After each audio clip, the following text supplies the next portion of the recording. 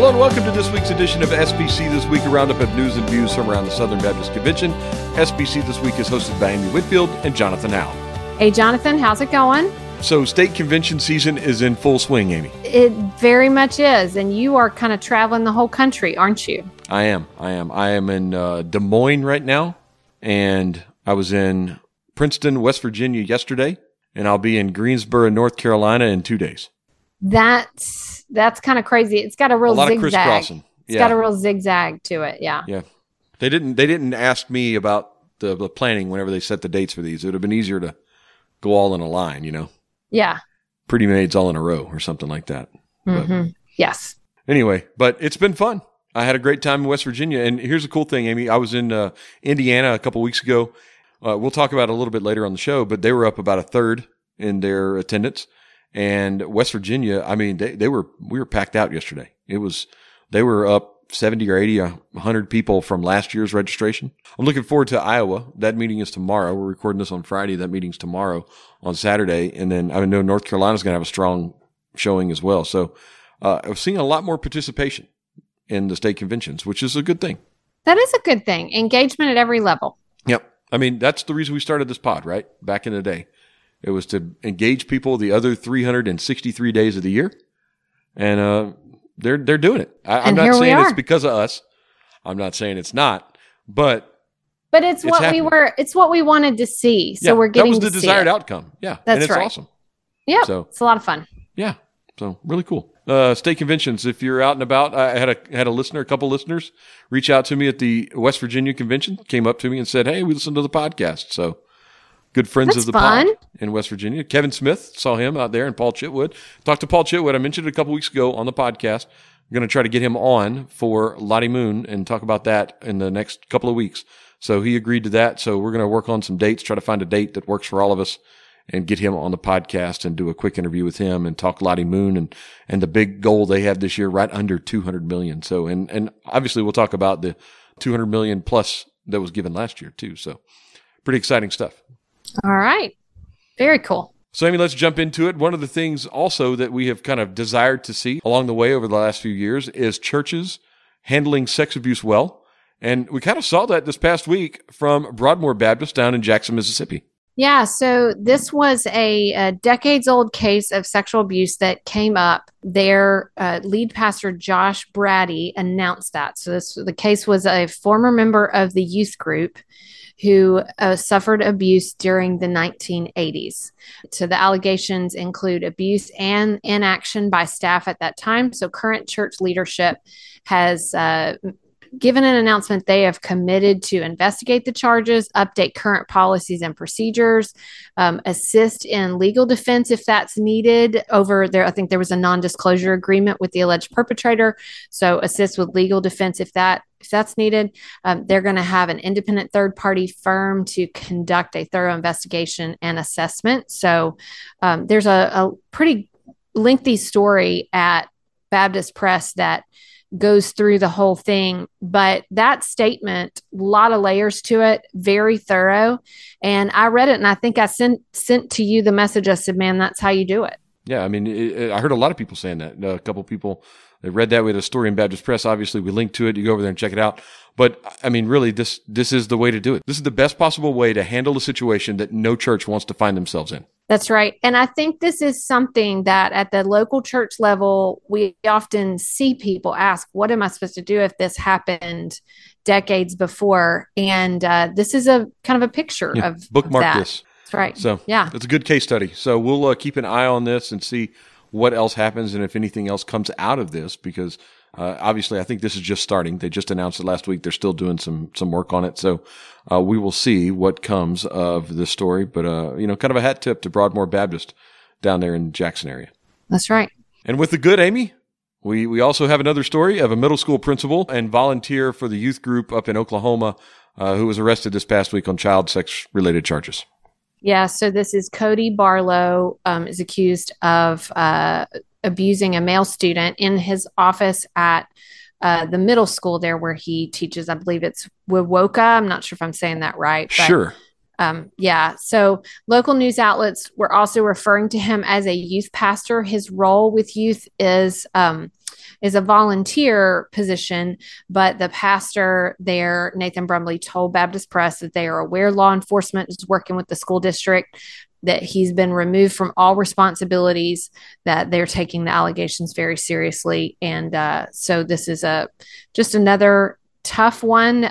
But the fact that law enforcement was immediately involved, that's another good sign. Yeah. That's the right thing to do. So, and again, this was the school, I think, that initiated that. That's where his place of employment and where the abuse happened.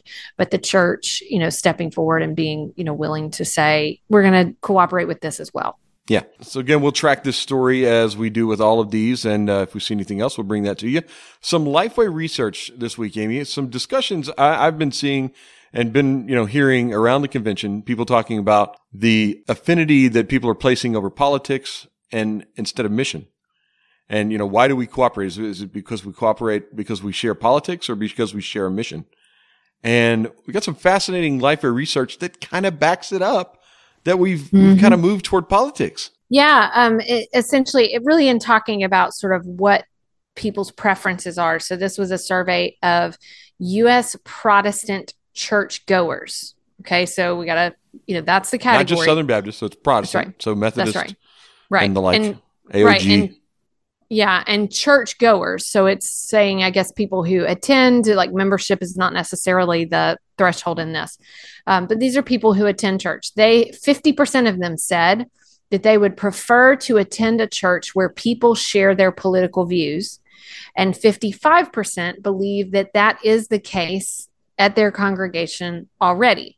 Scott McConnell talked about, in his quote, that studies have shown that voting patterns and political affiliation correlate with the type of church and the amount of church involvement someone has. So, and that, I think that makes sense, because a lot of the social issues that really play into voting, some of them, they have connections to our faith and what we believe.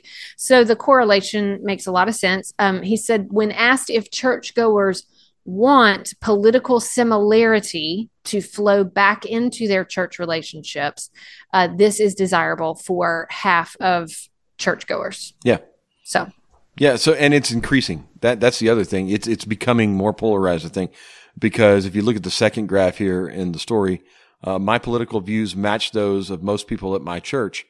That has grown by 4%, and so in the last 5 years, and so has I prefer to attend a church where people share my political views.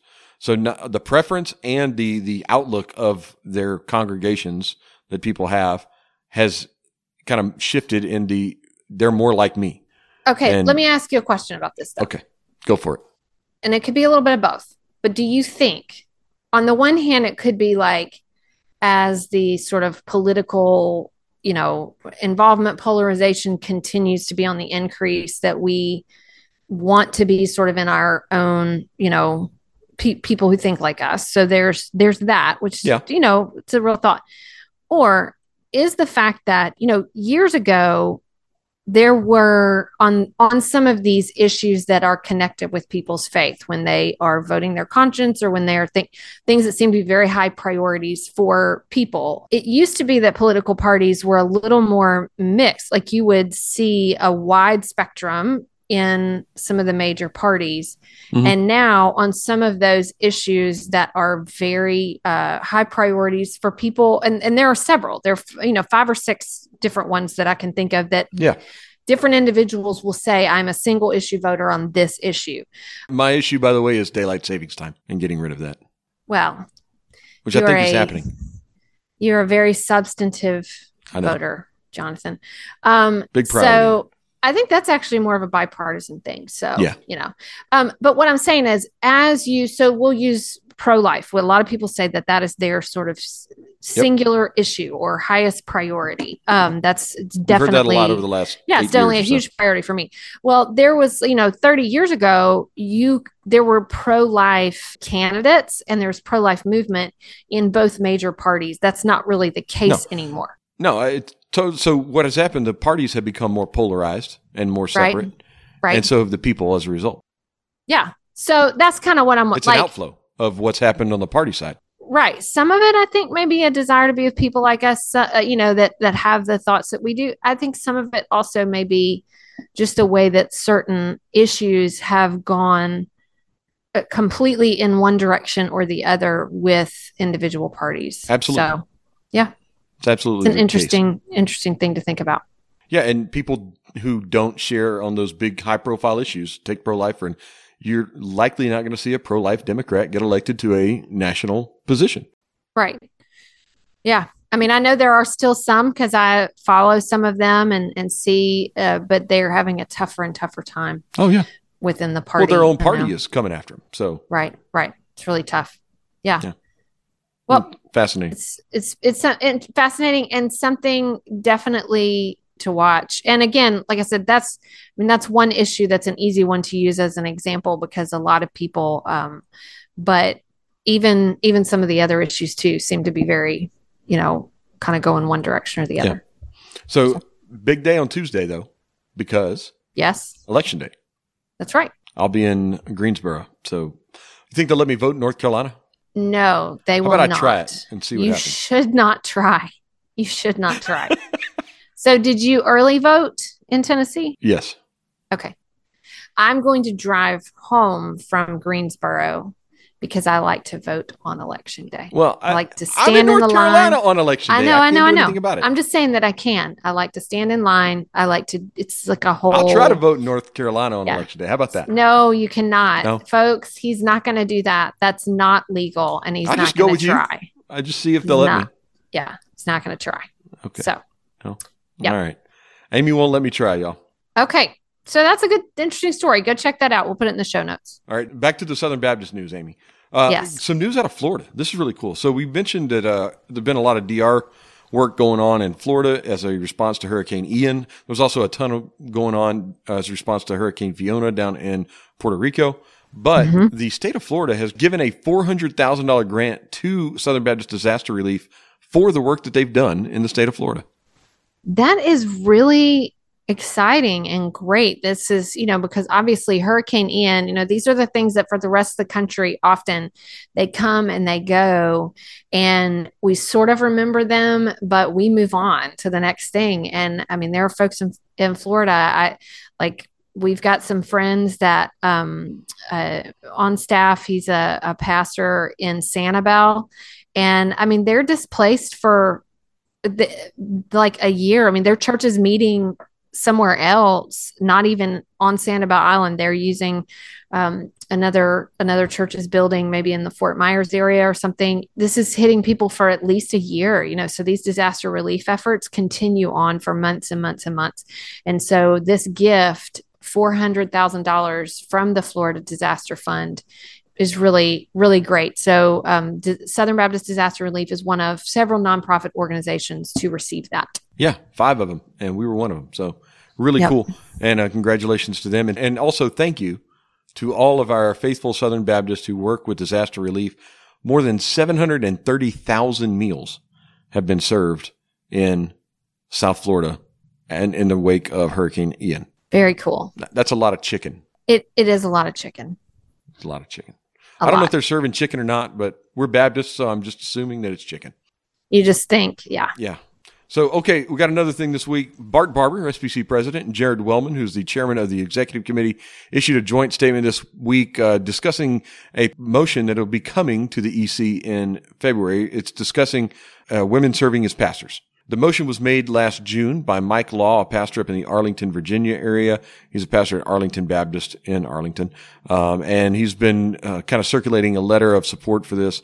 So that's been going on. You've probably seen it if you pay attention. If you listen to this podcast, you probably know about this already, but just make sure that you see what Jared and Bart released this week. They're basically saying that there's a process for this. We're going to give clarity to it. And they're affirming the Baptist Faith and Message and what it says about the office of pastor and calling for unity in this. So I'm sure this is not the last thing we will hear about this topic, nor the proposed amendment to the Constitution. Again, just a reminder, Amy, Constitution amendments, 2 years to pass, right?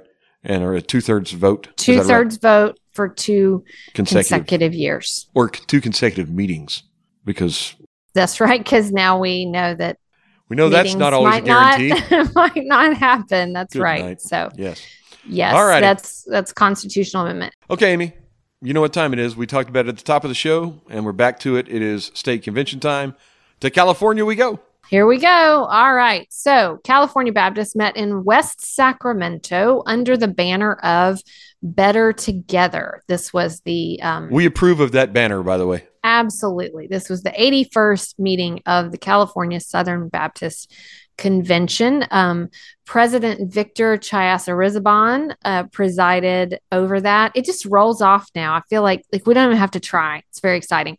So the California Southern Baptist approved a proposed budget of $6.3 million. That includes a cooperative program objective of $6 million. And it does increase gifts that go on to national and international Southern Baptist Convention ministries to 36%. So that's up 1 percentage point. That increase could provide an additional $60,000 to national CP. So amazing. That's exciting. Yeah. They also heard a report from their state's sexual abuse task force. And we're seeing that a lot from several of these state conventions because those were named last year. They also announced a new partnership with NAM as California is one of the newest conventions to join the SEND network. So it is a SEND state. Yeah. So very cool. They also reelected Victor Chayasa-Rizabon and as well as Sam Gray, vice president. So there you go. So you get like the hard name as the president and you get the easy one as the vice. Sam right? Gray. Yeah. So Sam Gray is from Prosperity Avenue Baptist Church in Tulare. They also elected their music director, Denise Nichols, and then Beth Ketchside and Deanna Villegas were elected recording and assistant recording secretaries. Okay, Amy, up to Utah, Idaho, where unfortunately I didn't get to go this year. I've been the last couple of years, really like going out there and seeing our good friends in Utah, Idaho. But Willie McLaurin was preaching up there this year. There's a picture of him being prayed over after his sermon up there in Utah, Idaho. But they met and had 133 messengers present from 49 of their 191 churches. Had about 50 guests, so about 200 people total. They approved a budget of just over $884,000, which includes just under $800,000 in cooperative program funding, and will be sending on 30% to national and international causes. That is up from 21%. They have been increasing each and every year and gotten it up to 30%. Now they also elected officers. President will be Jared Jenkins. He's the executive pastor over at Risen Life Church in Salt Lake City and good friend of the pod. Also, first vice president, Roger Naylor, who's up in Idaho at First Baptist Church of Bonners Ferry. Second vice president, Dave Carver, who's a church planter at Water's Edge Fellowship in Burley, Idaho. And recording secretary, Timothy O'Day, who is the pastor at Christ Fellowship in Lehi, Utah. So that is the Utah-Idaho meeting. Amy, over to Indiana we go, where I was actually in attendance at this one. This year, I mentioned it earlier, they had 161 messengers from 91 of their churches. Last year, it was 124 messengers from 65 of the churches. So increase of about a third up there for Executive Director Ryan Struther and his team there in Indiana. They passed an annual budget of $3.165 million and change, which is just slightly down from last year's budget, but includes $2.3 million of giving in cooperative program giving from churches. 36% will move on to international SBC missions and ministry. Greg Byman was elected the president of the convention. Vice President Jonathan LaFleur was reelected. Second Vice President Steve Davidson from First Baptist in Sellersburg, and Recording Secretary Steve Taylor, who's the pastor at Northeast Park Baptist Church in Evansville.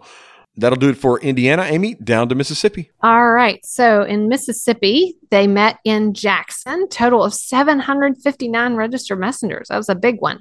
They passed a cooperative program budget of $30,676,380. It also, that represents a 1.47% increase over the 2022 CP budget, and it forwards 39% of total giving to Southern Baptist causes.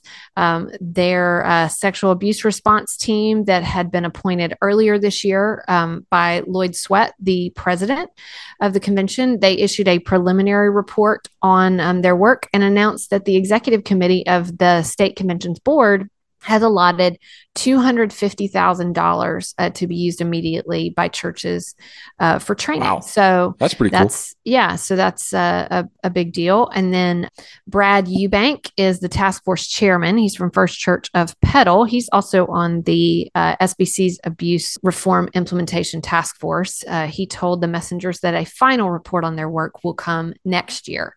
They also reelected Lloyd Sweat as president for his second term.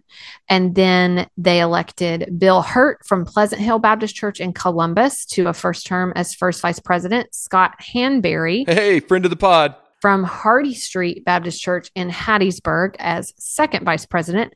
And then Michael Weeks from Pleasant Hill Baptist Church is recording secretary. This is a different Pleasant Hill Baptist Church. It's in Olive Branch as opposed to Bill Hurt's church in Columbus. So Michael Weeks is recording secretary. He has been doing that for 25 years. Wow. And then Will McNeese from Polkville Baptist Church will serve as assistant recording secretary. All right. So there we go. State conventions everywhere. They also launched a new branding. I don't know if you saw that. Yes. Yeah. New logo. Yeah. New logo for the Mississippi Baptist. So that you can see that in the picture in the story over at Baptist Press. Link to that is in the show notes. I know Tanner Cade and his team over at the Mississippi Baptist Convention. They've been doing a lot of work on that. Tanner's the comms guy over at the Mississippi Baptist Convention. So good job on the logo and everything. And that'll do it for our state recaps. We'll obviously have more of those next week. Amy, one final note. This Sunday on your Southern Baptist calendar is the day of prayer for the persecuted church. So there's a story over there about that and why it's important. Also a good article from the ERLC over at Baptist Press that you can check out about that. So be in prayer for our friends and fellow Christians across the world, as many of them are, suffering persecution for their faith. And this Sunday is a day set aside to pray for them. All right. Amy, that's going to do it for the news this week and bring us to my favorite part of the week this week in SBC history. Amy, blow our minds. All right, we're going to go to 1970 for some action that was happening at what was then Golden Gate Baptist Theological Seminary at their campus there in Mill Valley. And so they had some situations with the fire department. They were called, but they had false alarms. So, which is not good. Like, you're not supposed to do that. Not supposed to call the fire department over because that ties up resources. So what happened was especially in San Francisco. That's right. History. That's right. Yeah. So 9 p.m. at night, Truett Hall, the men's dorm, fire alarm went off and 3 trucks and the fire chief all responded very quick. Wow. But there was nothing, no fire. So this is pretty intense. Like, you're not supposed to do that. So they checked the alarm box. I'm sure they weren't doing it on purpose. They checked the alarm box and there was no broken glass. So I guess it was kind of something you had to break the glass to get to it. In case of emergency, break glass. Fire chief opened the firebox and caught the vandals. 2 household ants, were hanging across 2 electrical contact points. How big are these ants? I don't know. And the best part about this is the headline. It says, seminary false alarms bug firemen. Culprits get brush off. All right. So they bugged the firemen. Get it? And then the fire chief. It says at the end, the ants were lucky. All they got from the fire chief was a brush off because he, brushed them off the contact points. And then the last line of the story is, besides, who ever heard of arresting an ant? So, as I like to find in some of these old ones, it was a slow news week in 1970 at Baptist Press. But it was a busy week for the fire department there in Mill Valley, who were on the ball. They were ready to take care of it, demonstrated, but a false alarm with some pesky vandals there. Yeah. This week in SBC history. Oh, so you're talking about ants got me thinking. Did you ever read the short story by Carl Stevenson, Leningen versus the Ants? No. All right, that's your homework this week, Aim. Okay. Go read Leningen versus the Ants. I'll send you a link to it. It's available online. And I'll await your response to that. Okay, I'll look for it. Okay. All right. Resources of the week. Amy, your resource of the week is? 2 new albums that are out. They actually came out last Friday, but I've gotten to kind of check them out more. It's been 2 Fridays, Amy, since that album came out. No. Last Friday, October 28th. But that's not the right album then. Because there's only one album that really matters. Not talking about Taylor Swift. Okay. All right. So one of them is a new EP. Actually, they're both EPs. An EP called The Invitation by The Ambassador. One of the most influential Christian hip hop artists of all time. So there's a great story at Baptist Press. So The Ambassador is also William Deuce Branch, who is a faculty member at Southeastern. So and husband to Missy. Yes. Most importantly. Yes. Well, Timothy Cox did a great story on him, did just a really good interview because he's got this album coming out, but he also just got a pretty big honor, the Kingdom Choice Awards, which is dedicated to Christian hip hop and urban gospel music. Wow. Gave him the Kingdom Legend Award. So it recognizes artists who have left a lasting legacy on the genre. The legendary ambassador. Yeah. So really cool. So I've got that. I actually have the story, the Baptist Press story in the show notes, but then we'll also put a link to the album as well. So very cool. And then another EP came out last week that is close to my heart. Summit Worship put out an EP of 6 great worship songs, original, that we've been singing in worship for a while. And we had a really awesome worship night last week and stuff, sang through the whole project. So I'm going to drop that in there too. There's a page from our church's website that shares about it and then gives kind of the links to Apple Music, Spotify, things like that. So there you go. Yep. Called To the Lamb. Yes. I have not listened yet. I saw that y'all had the night of worship. I saw that it was coming out because Sydney was Instagramming about it. So that's right. And there's one song in there, because these are ones that we've been singing. Some of them are very new. A couple of them have been around for a little while. There's one in there that I remember we sang at the 2021 SBC annual meeting, an original song. So you might recognize it. All right. Well, check that out. All right. Very cool. All right. My resource of the week is a new book from Shane Pruitt and Scott Pace. I know Scott Pace is a good friend of yours over at Southeastern. That's right. He's the dean of the college at Southeastern. Yes. So, and then Shane Pruitt, obviously many of you know from his time at NAM. He is the kind of the national youth evangelism, student evangelism guy at NAM. And they have a new book out called Calling Out the Called. And this thing is hot right now. I've seen it everywhere. I don't know if you've seen this, but I'm seeing it everywhere. Well, yes. There's a story in, you see it because, it's Southeastern. It's everywhere where I am. Yes. Yeah. So, but I'm seeing it too. So Calling Out the Called from Shane Pruitt and Scott Pace. And it's basically saying, look, we need people in ministry. We've got to call them. We've got to teach them. We've got to raise them up. We've got to call them to a life. Obviously God does the calling, but they need to be kind of spurred in that direction. People that God is calling, they need that confirmation from us, those who are ministry leaders are pouring into them. So really cool book now out from Shane Pruitt and Scott Pace. Very cool. That's going to do it for the show this week. Again, I'll be in North Carolina this coming week. Looking forward to seeing you and all of my friends in North Carolina. A lot of people, it's crazy how many people, you start going to these conventions 2, 3, 4 years in a row, and you start seeing people and meeting people, and you build these relationships. It's really awesome. That's right. So, I'm not even from the state. I mean, and I've got these relationships. So hear me say, this is your reason that you need to be involved in your state convention, because it's great. Relationships matter. It's great. So, great opportunity. Yes, absolutely. So, and be in the room. Decisions are made by those who show up. That's right. That's going to do it for us this week. Amy, I will see you next week. See you next week.